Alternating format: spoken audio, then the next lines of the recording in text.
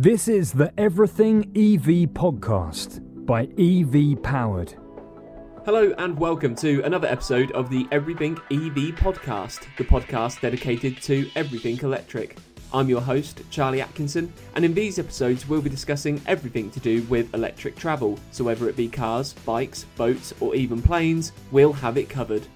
We'll also be speaking to people from within the industry to get their views on the EV space, as well as other features such as electric car reviews, electric motorsport coverage, and much, much more along the way. This podcast is available on all streaming platforms, so be sure to subscribe to wherever you get your podcasts from to receive every single episode as soon as it's released. And please do go back and check out all our other episodes too. In this episode, we'll be joined by William Keene and Nigel Pond of Carver Electric UK. The Carver is a fully electric vehicle that has been designed to thrive in an urban environment, and thanks to its freewheel design, which makes it the perfect combination between a car and a scooter, it does exactly that. The company was originally founded in Holland, and the original petrol version of this vehicle had earned rave reviews on Top Gear back in the day, but nowadays it is a fully electric vehicle and is taken over the streets of London and other parts of the UK. William and Nigel are here to tell us all about the Carver and why it makes so much sense for those living in a big city but want to make the switch over to an EV. So, William and Nigel, welcome to the podcast first of all. If we could just start by finding out how both of you are involved with Carver and where your journeys began with the company. I came to the Carver via different route, as it were, in terms of I was informed about it by a friend of mine who knows Anton, the CEO of Carver, and I saw a video and I thought, wow, that's incredible. It ticks all the boxes in terms of urban mobility. I mean, it's enclosed, so you don't get rained on. It's got three wheels. It's stable. It's got a steel cage. It's safety, very strong safety features. I mean, you've got safety belts. It's a two-seater, and it's only 98 centimeters wide. So you can go. You've got all the advantages of a scooter. But at the same time, you haven't got the freezing cold and the driving rain that a scooter does and a motorbike does. So and it's got a great old-fashioned handbrake, which I love, and three gears, drive, neutral, reverse. So and a steering wheel. So it's very straightforward. It's very easy. It's very user-friendly in terms of getting through the traffic quickly, and really, the more you drive it, the more advantages you discover. So, I mean, it costs less than £1 to fully charge the battery. You can go 60 miles range on it, 100 kilometers. So it's very cheap. There's no road tax. There's no, it's very, very low overheads. And really, kind of, it just thought, wow, this is a wonderful concept. And then I was told about Nigel, and I contacted Nigel, and he very kindly said, come on down and have a test drive. So my son and I, who's 11, drove down, and he went into the back, and we had a test drive with Nigel. And Nigel, as I sort of went on this journey, I discovered had been documenting all his, the whole process. It was a fascinating record on YouTube. So automatically you sort of had a great back catalogue on which to learn. And some of the things that he's done, I wouldn't even dream of attempting. So because I'd have several bits left over and but I mean, he's just basically taking it all apart. So really, yeah, I mean, sort of Nigel's the wizard in terms of the technology and the mechanics and the research behind it all. So yeah, over to you, Nigel. Yeah, so a little bit of history from me then. I back in early 2000s remember the original Carver 1 being on Top Gear. Sorry, yeah, absolutely forgot. And both Clarkson and Hammond absolutely loved it. And you got a link to that video on our website. And I was like, I want one. I've got to have one of those. but it was like 30 grand at the time.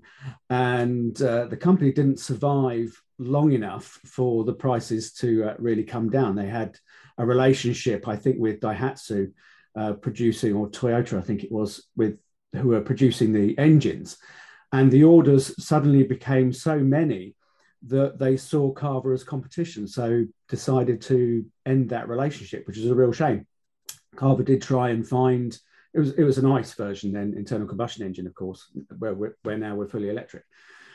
So I was actually toying with the idea of building myself a trike. Now, I'm not a mechanic at all. I come from an IT background, and that was just a little bit daunting. So one day while surfing the web, I found Carver Earth website, Carver Europe, and within days, I chewed it over and thought, yeah, I've got to have one, and put a deposit down. I was lucky enough to be invited out to Holland for a test drive, and I was the first customer to test drive the new electric Carver, and fell in love with it. Took my wife out. She didn't need any convincing at all. She had a go as well. Thought it was great fun. The only limitation that we saw at the time was the 30 miles an hour, which at the time I thought was a bit of a limitation. Now, I understand why Carver did this. In Europe, a 14-year-old can drive the Carver.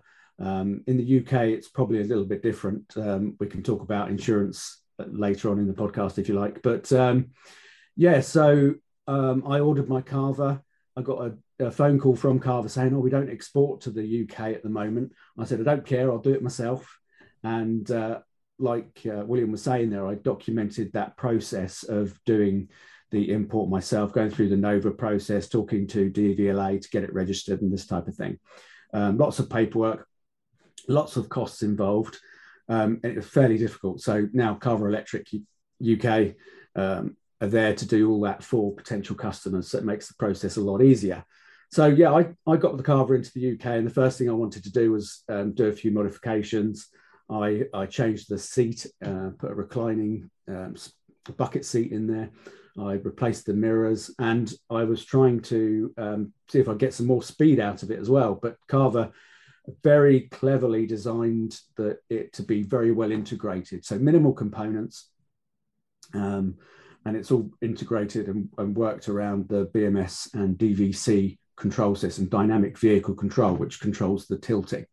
So I dabbled with that and made a few videos, and people were quite interested in getting a few subscribers from it. So people are interested in the technology. They're interested in that different experience of driving. It's a more engaging drive. When you ride a motorbike, I've got a full bike license. I love motorbikes. I think they're brilliant, but they're cold and wet and a little bit more dangerous. And I wanted something that was more engaging than a car, and the fun of a motorcycle, which is what the Carver Electric gives us. Yeah, so obviously, as you mentioned there, these are fully electric vehicles. So what are some of the technical specifications, like the range and charging time, for example? Okay, so the Carver base has a 5.4 kilowatt hour battery. It charges via a standard 13 amp plug and takes about 4 hours, just over 4 hours for a full charge.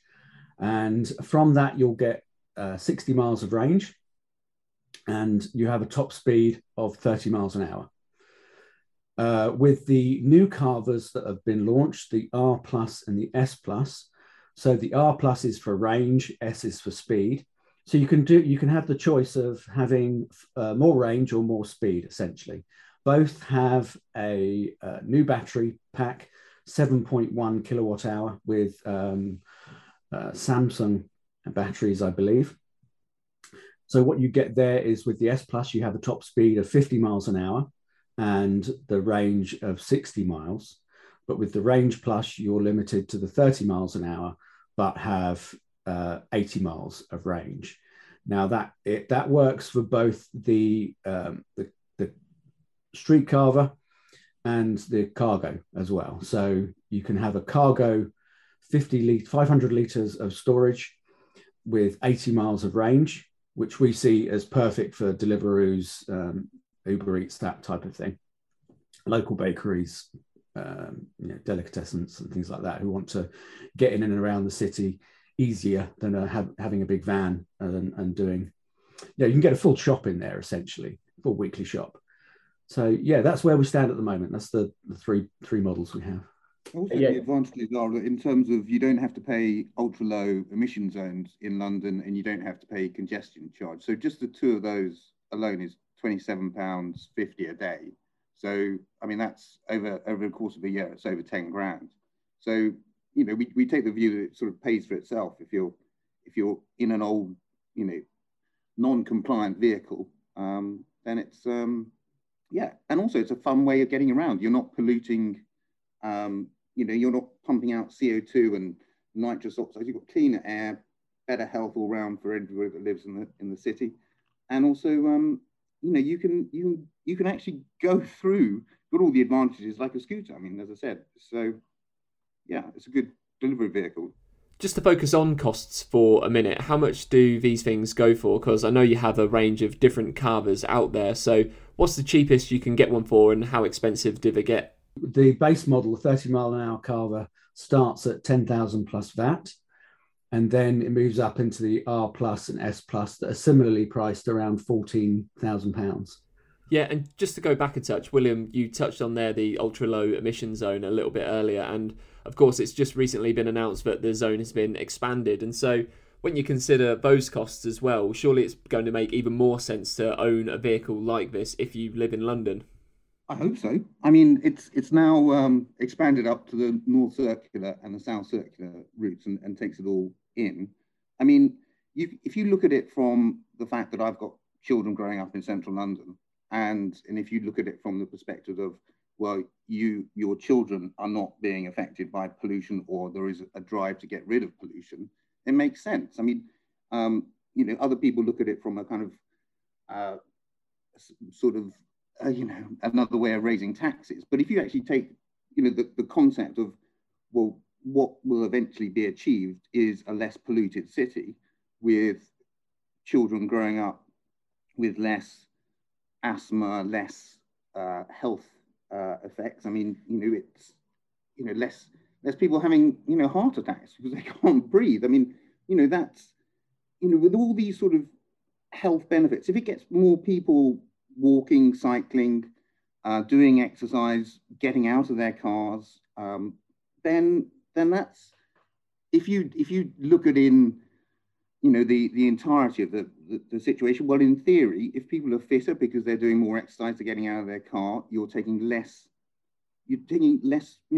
more pressure off the NHS. So, if you're taking more pressure off the NHS, then in theory, if there's less money having to be spent in the NHS because people are fitter and healthier, well, then that gives an opportunity for the money to be spread around to other areas that that do need it, like education, like the other pull on the resources. So I see it as a positive thing, and anything that means that we're less reliant on fossil fuels, and we switch over to electricity cheaper. Well, then it should be, if you get more renewable energy sources like, solar, wind, I mean, that's got to be more, it's got to be better for everybody because it's more sustainable. And really kind of, I don't see that as a downside of things. I like what is actually being achieved in the cities where you have companies like Ubitricity, and they've got these charging sockets in the lampposts, and you can plug it in. Aside, it's again using the existing infrastructure, which I think is common sense. And you make use of, and if you've got smaller cars on the road, or narrower cars on the road, well, you're making better use of the existing infrastructure and resources. But rather than people being, driven around in SUVs and blocking up everything. I mean, it just makes common sense to me. But there we go. I mean, I'm a big fan of it. Yeah, it does seem like there's been a big social change, and especially off the back of COP26, it does feel as though people are more aware of the environment and want to make choices that are better for the planet, and that includes electric vehicles. But I mean, it wasn't too long ago that people would sort of look down on you or take the mick out of you for owning an electric vehicle. And as one of the early adopters, Nigel, have you sort of noticed a shift in the attitude towards EVs? Because it does feel as though they are sort of being accepted across the board now by everyone. Absolutely. We are very lucky where we live in Bracknell, outside of London. You know, it's not particularly built up. We have solar. We have a Renault Zoe. I've got off-street parking, and I can, you know, obviously charge the Zoe through there. So I think that at the moment I'm seeing is the biggest block to people taking on electric vehicles is off-street parking. But like William's saying, this infrastructure is growing drastically, and it's improving all the time. But at the moment, I'm seeing, just on my journeys in the Zoe, we travelled fairly long distance last weekend, where we were driving from down south up to the Midlands, and we had to use the chargers at service stations, and there was a queue. So I think at the moment, people are, especially for the higher end vehicles, there was a Taycan there were a few Audis and Jags, you know, electric vehicles, all vying for positions at the chargers. So I think that at the moment, the cars are slightly more popular than the speed of adoption of the cars is slightly more than the rollout of the infrastructure. So obviously there's going to be a race there, but the infrastructure is coming. And I think it's beholden to those people who can afford to go electric that they should, for all the reasons that William was just talking about. Now, when I bought the Carver, it's very much a second vehicle for us, but I couldn't justify really living where we live, buying another car, be it electric or otherwise, just purely because of the size. If you look at the streets around us, even though we have driveways and parking in the estate where I live, there's still vehicles blocking the roads, parked up. There are vans, they're taking up space on the curbside, you know, preventing people with wheelchairs and pushchairs getting through. With the Carver, I can park it on the road. I'm still taking up less space than a car, and I'm not parking on the curb. So even with doing that, my Carver's parked on the driveway most of the time. But, you know, so I take up less space. Even though I live in an extra urban environment, it's still useful for me, even with that speed limitation. I can go around town, I can park in motorcycle bays and do my shopping. I can use bus lanes where motorcycles can use the bus lanes. And it's just so much fun, you know. I have that. It's obviously unique at the moment in my area. It's the only one, and there's always people looking and waving and smiling and coming up and asking questions because it's you know, it's just fun. It's a lot of fun. Yeah, it just goes to show, doesn't it, how the world is changing and we are moving over to this electric future. And even vehicles like the Carver, which are quite cool and quite quirky, people are interested in them and want to know more about them, and they're just sort of accepted now. And it feels as though everyone has sort of acknowledged the fact that they need to make the shift over to electric if they can afford it and if they're able to. Yeah, exactly. Yeah, just one more point on that is the electric drivetrain, in my opinion, is now better than ICE anyway. You have, you know, if you're a speed freak, then you have to go electric. If you want to be quick off the line, it's got to be electric. So yeah, they're just simply better now for the higher end cars, I will say. Yeah. I've got one particular bugbear that does annoy me, which is going back to the plug-in grant. I mean, there is a plug-in grant for four-wheel electric vehicles, and there's a plug-in grant for two-wheel electric vehicles, but there is no plug-in grant for three-wheel electric vehicles, which would make it, you know, cheaper for people to adopt and use, and it would be, and it's just, I've had a meeting with my local MP about this, and I think several people have written to their local MPs, and I would encourage anybody to write to their MPs about why there is no plug-in grant for three-wheeled vehicles, because it's mad, and especially when they're more stable, they're more secure, they're less likely to cause, you know, accidents, I would imagine, and yeah, I'm so really kind of, you know, that it sort of strikes me as an anomaly that should be corrected by the powers that be. I mean, my local MP did write to the Department of Transport about this, and they said write to the Mayor of London. But I mean, that's not very helpful. It's sort of, passing the buck, I think. But, and also it's a nationwide issue, not just a London issue. Yeah, especially after everything we've just discussed, where more and more people are going to be making that switch over to an electric vehicle in the next few years. And I suppose a big thing about that is people still might not be able to afford even the cheapest of EVs out there. And so there does need to be other alternatives out there, like the Carver, for example, where people go, I want to make the switch to an EV. I feel like I should. I live in the city, and this is actually perfect for me. So I suppose over the next few years, there's going to be even more examples of that, isn't there?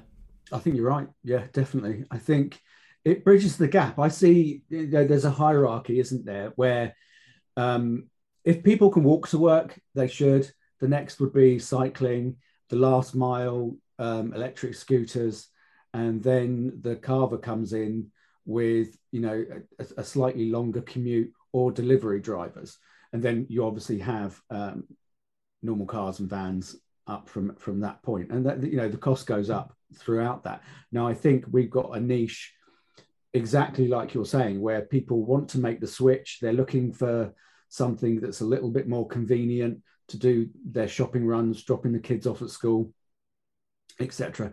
And one, they don't have a bike license. They don't want to have a bike license. They're scared of riding motorbikes. It's not so easy to take a child on the back. And the Carver fits in that slot where, you don't need to have a big parking footprint. You can put two of them side by side in a standard car parking spot. And it gives them that access. So I firmly believe in the form factor and always have done. I think it's great. Big cars. The cars are getting bigger. People are saying, "Oh, I need a bigger car. I've got a family. It needs to be safe." And they're driving these 2 or 3 ton trucks around, and they're saying, small cars are dangerous. Well, no, I think it's the big car that's more dangerous to the small car. But it's a false economy, isn't it? You're just getting bigger and bigger cars, and the roads aren't getting any bigger. The parking spaces aren't getting any bigger. I saw an older lady parking a Volvo V40 the other day, and she couldn't get it into the parking space and scraped the car next to her, a big SUV that was taking up the entire space. So, having something small like a Carver that's easy to maneuver and efficient, it's a no-brainer to me. Yeah, that actually leads quite nicely into my next question, because you said earlier that you think an electric powertrain is much better than an ICE vehicle, and I mean, I certainly agree. But for someone that's not experienced being behind the wheel of a Carver, what can they expect, and how would you best describe that feeling and what that's like? Give us your best sales pitch. I personally, my one line, it's a motorbike for car drivers. It's a lot of fun. It stands out. And and the cost is reasonable, I think. So perfect. I would say that it just puts a smile on your face when you're driving it. I mean, it's going back to the pure pleasure of the pleasure of motoring. I mean, it does literally make you smile, and you find excuses to go places. It's fun. It really is fun. Yeah, so what's the feedback been like from other Carver owners out there, or just from people that you speak to on the street? What's the sort of feedback been like? You just get stopped all the time. You get lots of thumbs up. Kids, you see their mouth drop, they point, they stare. Their parents, their mouth drops and turn. It's just fun. It's wonderful. And it's, I mean, you've got great all-round visibility. We're probably in this sort of micro period when they're not common, they're not seen on the street, and it's just really positive. Lots of "I love your car" and thumbs up, and it's just really positive experience. Absolutely. And as a marketing vehicle, I think it's brilliant as well, purely for the reasons that William was just talking about. People do stop and stare and point, and it's a talking point. People want to ask you questions all the time. And we're lucky enough to be working with Lucozade Alert at the moment, who are doing a tour around universities using a Carver cargo that's been branded with their logos and everything.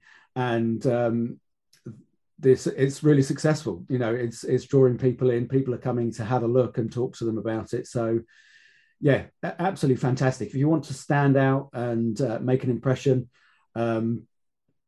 it's absolutely the perfect vehicle for it, with sound, ecological morality around it as well. So yeah. Okay, so just to finish up then, what does the sort of future hold for Carver, and what are the sort of next steps and the immediate plans for you guys? Blue sky thinking. I think the new R Plus and S Plus models are going to fly off the shelves, because that's exactly what I wanted. From the feedback that I've had on my YouTube channel, it's just been, 30 miles an hour is just not enough. We need faster ones. And Carver have listened. That's one of the brilliant things about working with what is essentially a startup company, is they are listening to customers. They've made lots of different changes, subtle changes to the Carver. And with every iteration, they're improving. So that's fantastic. Now, what I would love to see, and William and I have spoke about this, is an electric Carver race series. That would be awesome. We're working with a streaming company at the moment who present and stream live events for motorsports. And I'm hoping that there's somebody that says, oh, we can do that. We need a Carver race series. That'd be a lot of fun. That's all for this episode. Many thanks for listening, and if you like this, then please do check out all our other episodes and be sure to subscribe to wherever you get your podcast from to make sure you get every single episode as soon as it's released. For daily news coverage, features and much more, you can also head over to evpowered.co.uk. Thanks once again for listening, and we'll see you on the next episode of the Everything EV podcast.